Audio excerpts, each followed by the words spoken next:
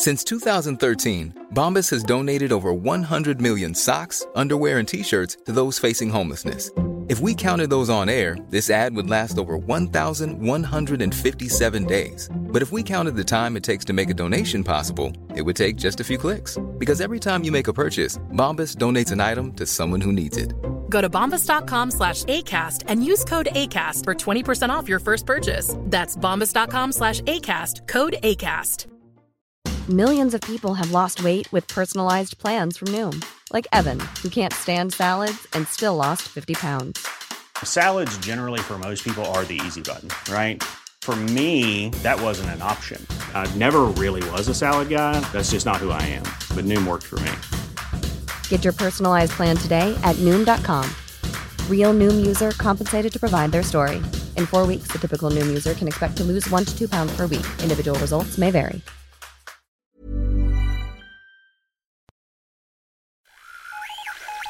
What in the world is happening on Wall Street? Economic indicators. Who knows where this is going to end up? To understand the economy, you have to understand human nature. This podcast is powered by Acast. You have a very strange way with words, Johnny. I do? Yeah, you just get yourself into trouble all the time. Well, there's nothing new there. But what are you talking about specifically here? We're talking about different musical tastes, our musical divergence in the late 80s and early 90s. I have an eclectic taste. You know what you have? You have a big round, what do I say? Arse. Don't worry. We're listening to a song that North Circular actually will play out with this song. Okay. Reminds me of London, early 90s, mooching around. Yeah, lovely. Anyway, what's the crack? All good, head? Yeah, it cracks mighty. I have to say, just before I came down here, I was looking at the news and looking at India. And it's horrifying. It really the COVID is. figures are horrendous there. But the main hospital in Delhi has essentially collapsed. They've just too many cases? Way too many cases. There's queues of people trying to get into the hospital and they're dying on the trolleys outside, trying to get into just to get a bit of oxygen. Well, I mean, you and I have both been in Delhi, and I mean, even in the best of times, it has that feel that if anything goes wrong here, this city will just collapse. I mean, it has that mental feeling. Well, it's the madness. Old Delhi is the most extraordinary place you can ever go, but it's teeming. I went there last year, just before the pandemic, and you really have a sense of we're 2 or 3 moments away from catastrophe here. Yeah. In everything. Yeah. And COVID must be a disaster for them. Absolutely. They also have an election going on, and Modi continues to electioneer. So there have been these huge, huge, huge rallies. Why is it that the countries that seem to have very right-wing, nativist kind of leaders, such as Modi in India, Bolsonaro in Brazil, and Trump, when he was there in America, all had the worst figures, the worst performance in dealing with COVID? Well, because it's the worst attitude, right? And their attitude is that the individual is entirely sovereign and the community is subservient to the individual. So if the individual wants to do something, he or she should be allowed to do it. So something like social distancing is an anathema to them. Now, in fairness to Modi, I think the Indians tried it, but you can't social distance in India. There's too many people. You can't do it. Yeah. That's what I was just thinking. Like COVID, imagine in Varanasi, where they are bathing in the Ganges. Thousands, millions of people making pilgrimages all the time, right? Cheek by jowl, they're burning bodies, they're throwing bodies in the river. You can't social distance in a country that has got billions of people. You just can't do it. Chinese managed it, but the Chinese managed it in such a way. I mean, the difference between China and India is amazing, because when you arrive in China, you feel you're in a really modern country. And the infrastructure is amazing, and the train system is amazing, and it's all organized. And I know this sounds crazy, but China doesn't feel overwhelmingly populated, even though it is. Really? When you're there, it doesn't. I've never been. You don't have the same feeling. It's much better organized. There's a sense that somebody is orchestrating from the top and that the system works. Whereas India is just chaos. Yeah, it is chaos. I mean, when I was there, there's 1 billion and something people in India, and I think I actually met them all. No, but we're going to talk about the magic and the beauty of numbers. I know you're going to just glaze over. It's me. Can't wait. This is going to be a humdinger. They are fascinating. But it came to me because this week I was reading the FT, and the FT have an amazing journalist, a guy called John Byrne Murdoch, who's putting together all these COVID incredibly brilliant statistics and giving you a sense of what's going on in the world and where countries are vis-a-vis everybody else. But what really always annoyed me about lots of British publications is they never put Ireland in. Ever. The Economist doesn't, the FT doesn't, even though they sell loads of papers here. So you got like Denmark and Luxembourg and Norway and all these countries, none of us. So I was on Twitter a little bit saying, Chippy. So I just texted FT, I know we're very small and we're just beside you and we're not that important, but please put us in. And he texted me back, said, absolutely. So now the FT is using Ireland. We're in their data. Oh, excellent. Yeah, excellent. exactly. Come on, as a result of yours indignant Dunleary. No, because the thing about data and statistics, John, is it allows you paint pictures. It's a window on the world. And I know that you're kind of glazing over here, but... I'm not really, but go on. So we're going to talk to Tim Hartford, who's a great, great UK economist, about data and data purity and how you can use it. But data actually matters. And what we're going to talk about today is why data matters. Okay, so we're talking about data, Mac. Yeah. And the whole story of COVID has been numbers. Stats coming out our ears. And, you know, in pretty much every country, there has been the daily update of figures and stuff. Yes. And it's like a blizzard of numbers. Yes, it is. It is. And if you're into numbers like me, it's fantastic. But that's when I glaze over. I know you're accusing me of glazing over at numbers. I do. So talk us through the significance of numbers. Of numbers and counting and arithmetic and all these things. Well, I've always thought, and I know this might sound weird, certain people will judge a society's sophistication from their culture and their art and their music and their literature and their poetry. So when you talk about the Greeks, for example, you talk about, let's talk about philosophy, let's talk about democracy, let's talk about all these things. All those things are important, but I actually think the most sophisticated societies in the world have historically and now been defined by good data. I know this sounds really weird. Right. Good statistics, right? Yeah. But statistics are a sign of sophistication. And if you can measure something, and if you're prepared to measure something, what you're actually doing is you're being quite open and transparent about your system, right? And therefore, the most nefarious societies and regimes are the ones that manipulate numbers. Sure. And the most open regimes are the ones that give people, like, this is happening, this is where it is, this is where you measure. And what I've always been fascinated with, when I was a kid, looking at numbers, I used to paint pictures in numbers. I used to see all these connections and see how they all related to each other. And I don't know, Is that those kind of painting by numbers things? Yeah. But number 1 is blue. Number 3 is yellow. No, but when I started even studying all statistics in university, I was completely alive to them, because you could see stories, you could see where you were relative to other people. You could get to the pitch of the discussion really quickly. You could say, look, here is the evidence, right? Yeah. And numbers are evidence. I don't believe, I'm not one of those data people who believes that a blizzard of data is essential to make your mind up about anything. I think you can go on hunches and ideas. And I also sometimes believe that, if you wait for the proof of an idea, you will wait many, many years. Like, all innovations are speculation. Speculation with a gamble is an innovation. But I suppose the difficult part, when you often get into a row in a pub about something or other, and then out comes... I never get into a row. a heated discussion, I do regularly, actually. Yeah. But it's a lot of the arguments on either side tend to just be based on anecdotal evidence. And then people make up their mind based on an old story that somebody heard down the road, or I knew a guy once who blah, blah, blah, blah, blah. Yeah. But you need the data and the numbers to actually paint the real picture. Well, I think that the first thing about it is that there is a reason why anecdotes are better crack, right? Okay, there's a reason why we sing lullabies to children rather than sing algebra to children, Because the human mind, if you think about it, the human mind paints pictures. We tell stories. This is what makes us the animal we are. Yeah. But the evidential clarity or precision of data is something that just embellishes and brings forward or gives momentum to the best stories. And I think the best storytellers are those who tell the great stories and then say, boom, boom, and give this sort of, and did you know that this is the data behind it? And that's, I think, is a way of telling stories. But the fundamental origin of numbers is fantastic. And why we have various different, what we call base numbers, which is how you put your. What have you been reading? This is. Well, I mean, I've been intrigued. Like, for example, the Sumerians, okay, our friends in Mesopotamia, their base was 60. So their entire calculus, right?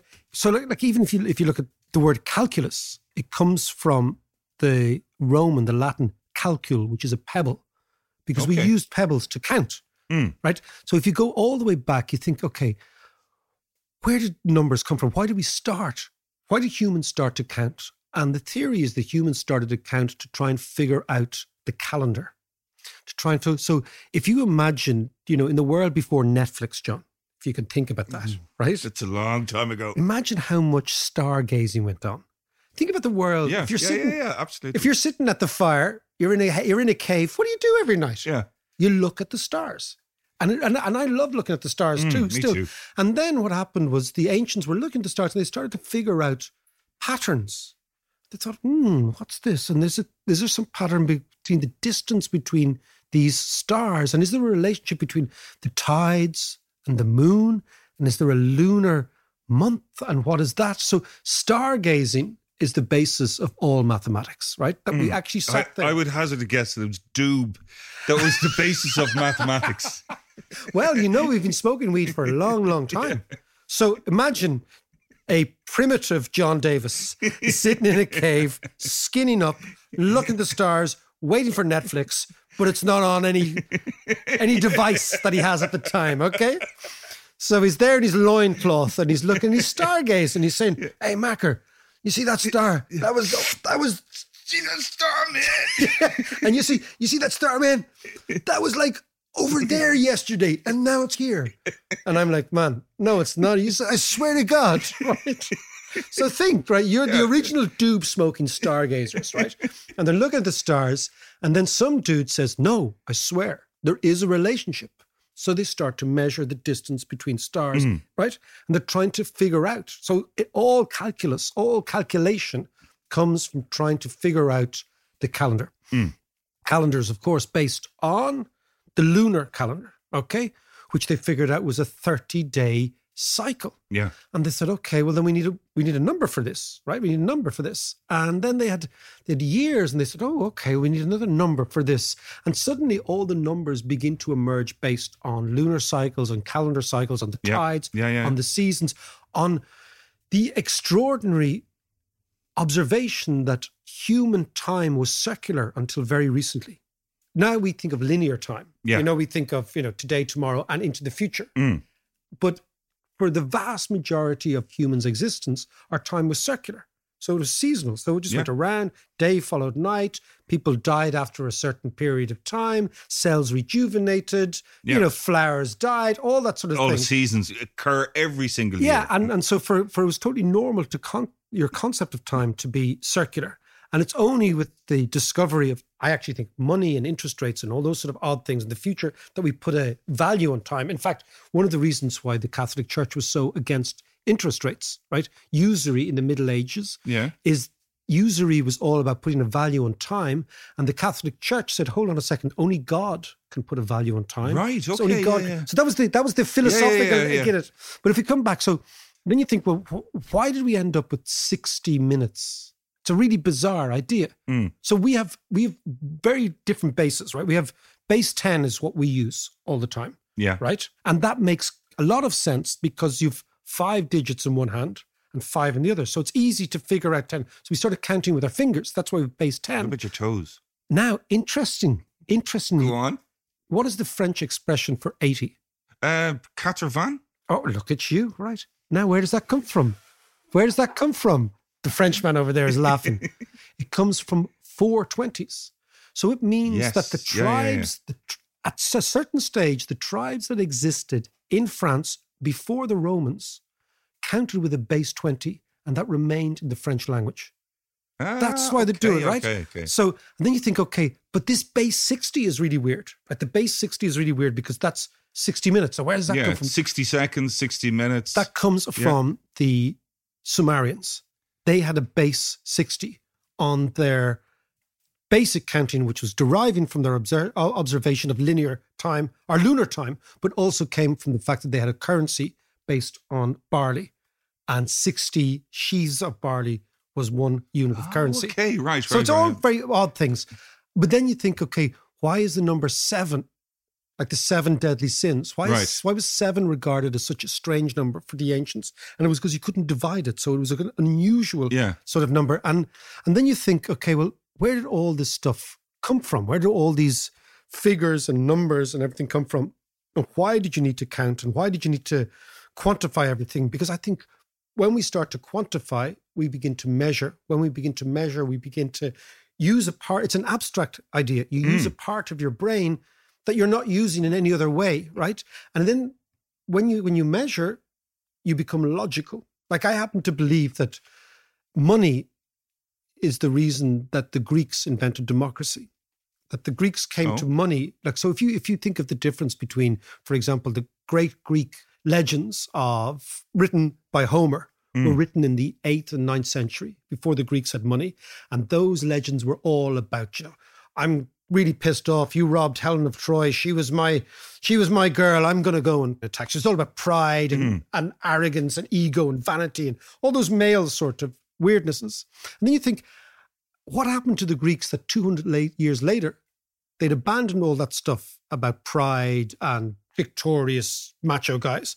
And they were talking about democracy and they were talking about philosophy and they were talking about their obsession with proof and their obsession with quantification. And I believe it's coincident with when they started to actually count money, right? Okay. And this gave them a logical, calculated way of looking at the world because suddenly you move from the world of speculation and romance and imagination to the world of counting and linear and logic and things that are provable, right? Which comes back to your point is when you're in the pub, it's the latter-day Plato who says, and now I have the proof. Yeah. And he really spoils the party because you can't have loads of points when the argument's over. I know. That's exactly it. Right. So we don't like Plato.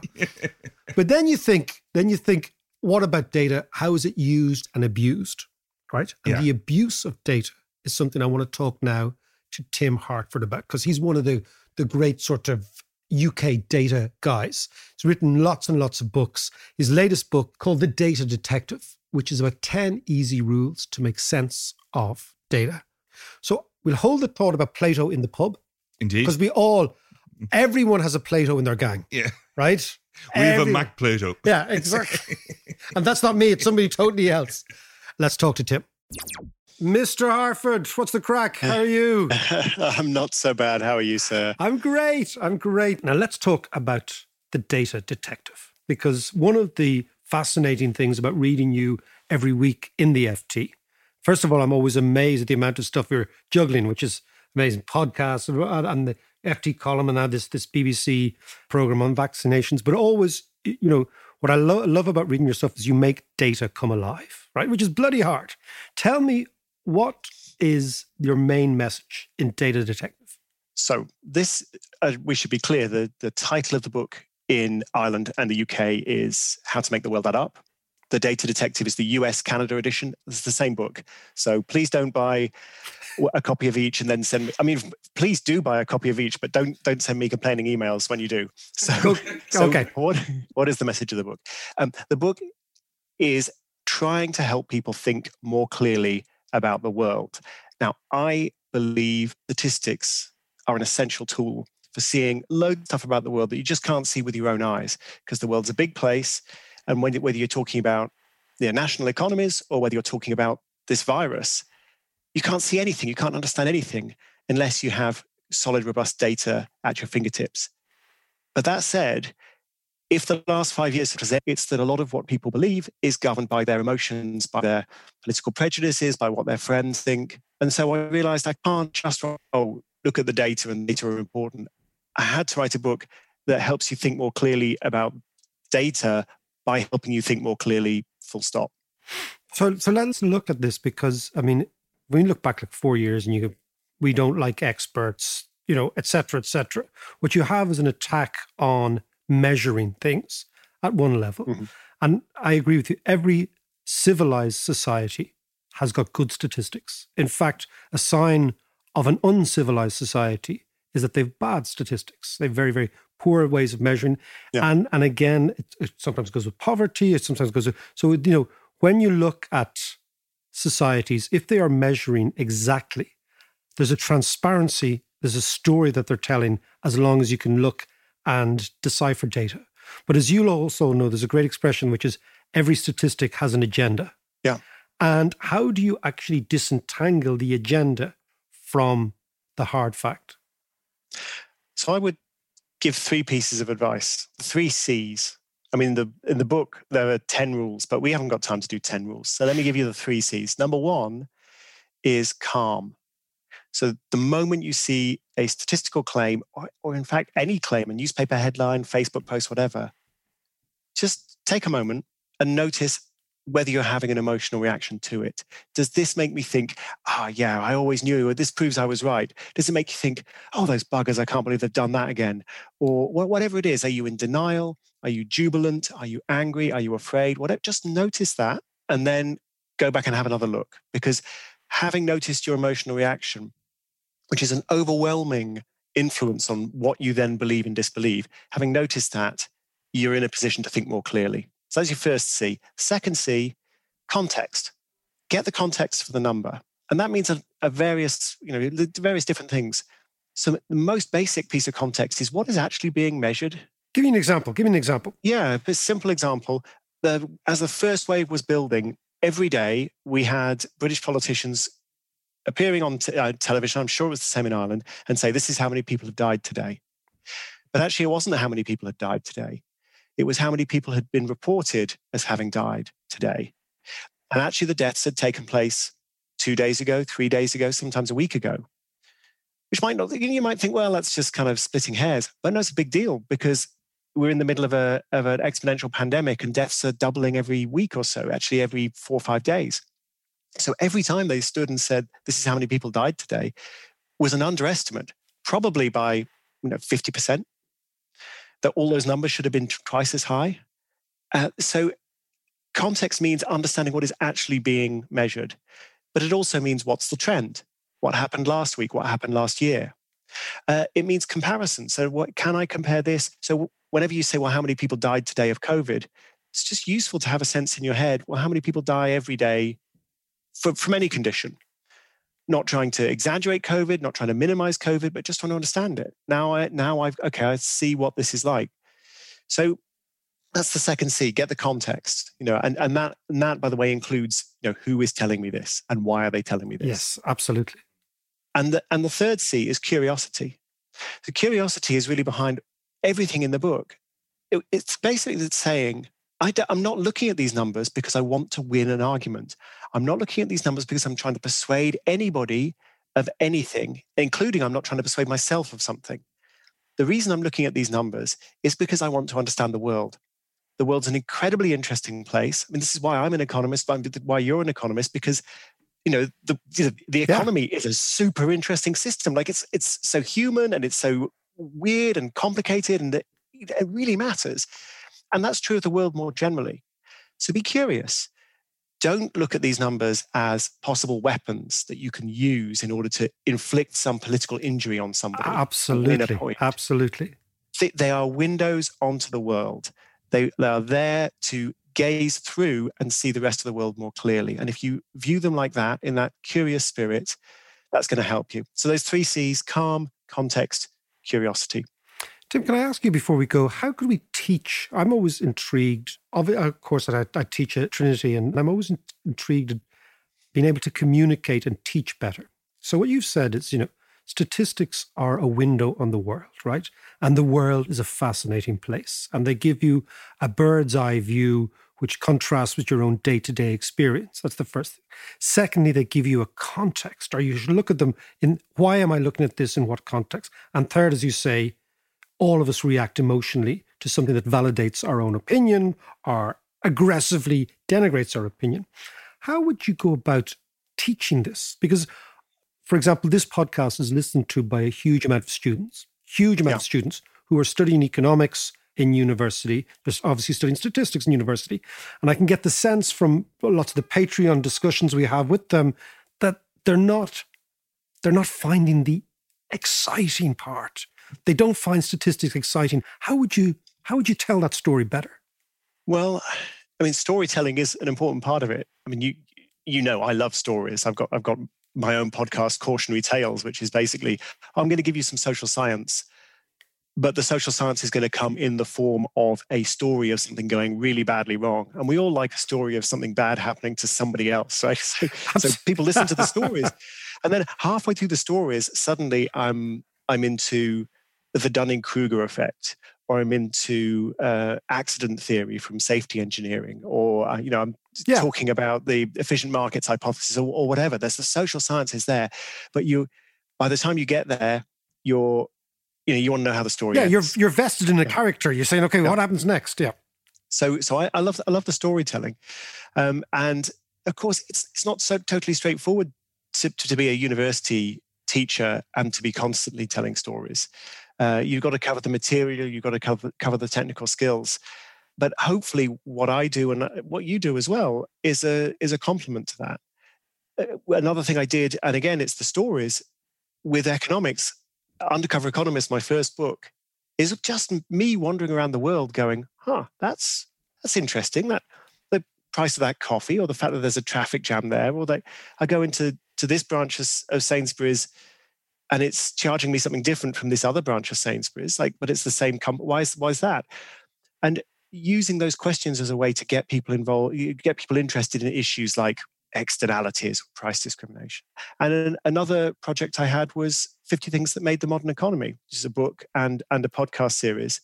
And there, by the way, I've read them all, so you don't have to tell me. You're very kind. No, it's true. And by the way, Cautionary Tales, just for anybody listening, Cautionary Tales is an extraordinarily interesting podcast. Yeah, fiascos, catastrophes, but it's always stories. So with the 50 Things thing, 50 Things That Made the Modern Economy, that's stories about individual technologies, who invented them, and then what the consequences were.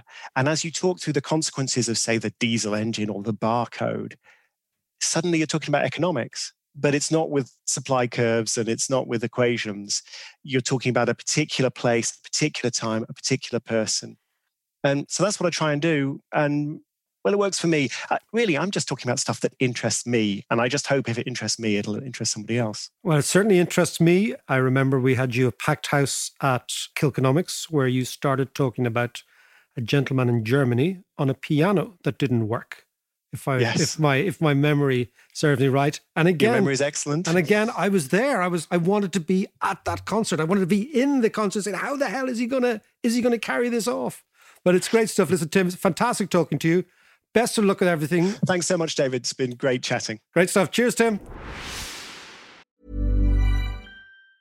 Hi, I'm Dori Shafrir. And I'm Kate Spencer. And we are the hosts of Forever 35. And today, we're talking about Club Med, the best all-inclusive getaway for families. Today, Club Med has nearly 70 resorts worldwide, from beachside resorts in the Caribbean and Mexico, to magical locations in the Maldives and Morocco, to ski resorts in the mountains from Canada to the Alps. Between their all-inclusive family programming, wellness offerings, land and water sports, and their French heritage-inspired food and drink offerings, Club Med is the best way to elevate your family getaway, no matter which location you're at.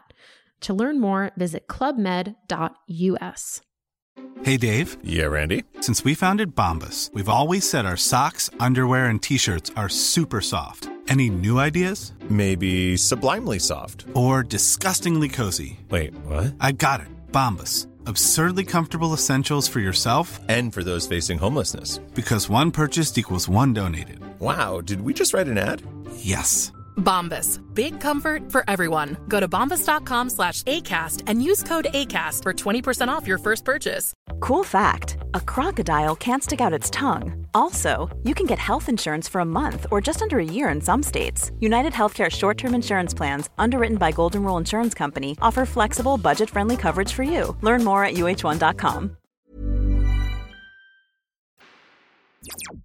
Do you know what's interesting? That all of the talk, particularly in the tech world now, is all about data gathering, data manipulation. They'd annoy you, wouldn't they? They kind of slice it and dice it in all sorts of ways. Yeah. It's really interesting what Tim was saying about, it is the window on the world. It's the story. It's a bit, like, when you think of where it all comes from, like, we started with you smoking a big, massive spliff, looking at the stars. That wasn't me, it was somebody else. Right, okay. It was a sort of a Sumerian version of John, right? Okay, but again, stargazing. And then you think, well, why do we need to measure so many things? And like, how did the Egyptians make the pyramids? That always intrigued me. Like, how did they make them stay up? Yeah, right? Yeah. And how do they make them in such extraordinary precision? Yeah. It's because aliens. Right. You do read all that Trump shit, don't you? Go on. It's because of geometry. Yes, John, indeed. geometry, isosceles, triangle and all that stuff, because the Egyptians gave geometry to the Greeks. Yes. And the Greeks pretended it was their own. But then you go back in history and you think, well, why were they obsessed with geometry? And it's a really fascinating story. And this is where, again, all counting stems from the urge to measure stuff. Like, the Egyptians were all living in around the Nile Delta, which was the most fertile part of the world. Yeah. It's hard for us to understand that the reason that Mark Antony went for Cleopatra, not only she was very beautiful, right? But the Romans wanted to actually, that's because you think she's Liz Taylor. She didn't, it's only the movie, John. No. She didn't look like that. Because Egypt was the breadbasket of the world. Now, why is that? It's because the Nile is this amazing river, used to flood every year. And after the floods, this new whole silt and the whole minerals would be deposited in the land, and the land became much, much more fertile. So you could grow extraordinary things in Egypt. Then you think, why was that? Why did the Egyptians become obsessed with counting this sort of stuff? And it's because the monsoons in the Indian Ocean, if you think about where the Nile rises in Ethiopia, the monsoons in the Indian Ocean, which are a kind of a May to September, August event, what they do is the monsoons deposit enormous amounts of water on the Ethiopian mountains. Yeah. And it takes time for that to actually percolate down into the river. But the Nile floods every year, and it floods every year on the 15th of August. The Italians call it Ferragosta. And the reason the Italians have this Ferragosta is because the Mediterranean, not only did the Nile flood at the same time, but typically the summer weather broke, all related, of course, in the Mediterranean on the 15th of August.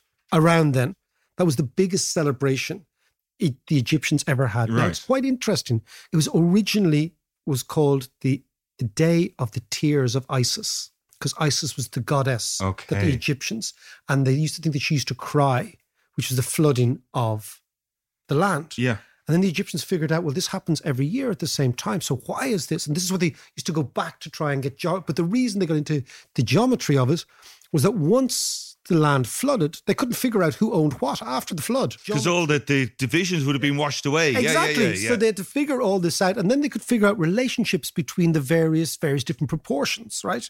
From there, they had to figure out how to make the pyramids, how these various different relationships could be static and could be actually used in building and architecture.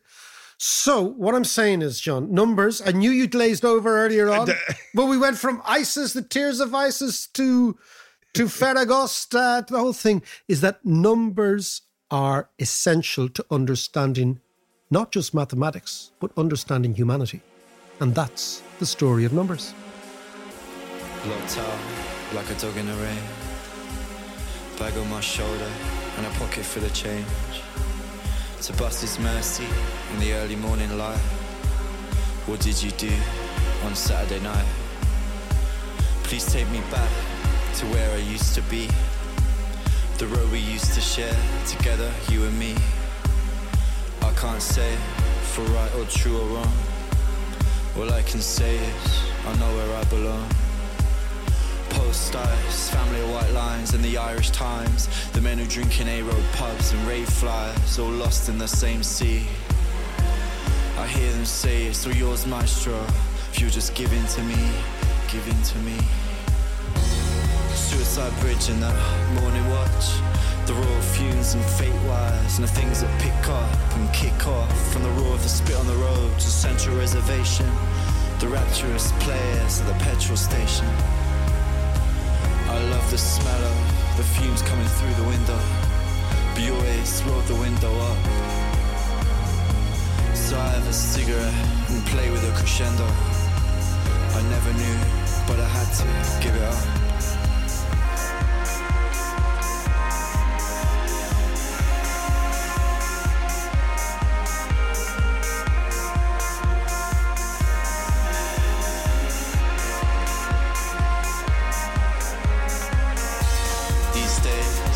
Side of the window, thought I saw your place, you didn't let me in though. These days, say sorry a lot more. Never sure if it's the bailiffs at the door, but I still walk the same road at night. Watch the same rain, melt the same lights. Bag on my shoulder and a pocket full of rage. How many late nights does it take you to change? Always thought you were holding me back, but turns out you were just holding me together. Well, I make a move and sound big time, crashing though. I walked for years in the hills of a hero. Suicide bridge in the morning watch. The raw fumes and fate wires, and the things that pick up and kick off. From the roar of the spit on the road to Central Reservation. The rapturous players at the petrol station. Come down over the hill, the lights in the distance glimmering, all shine lit up for me, and a little for you too, or so I thought. Or so I thought.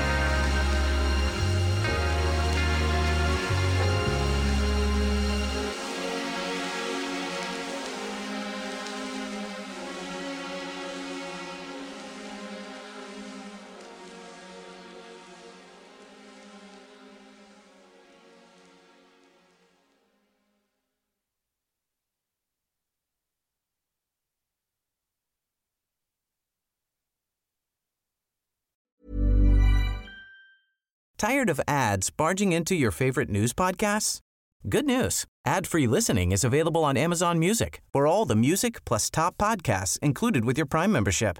Stay up to date on everything newsworthy by downloading the Amazon Music app for free or go to amazon.com/news ad free.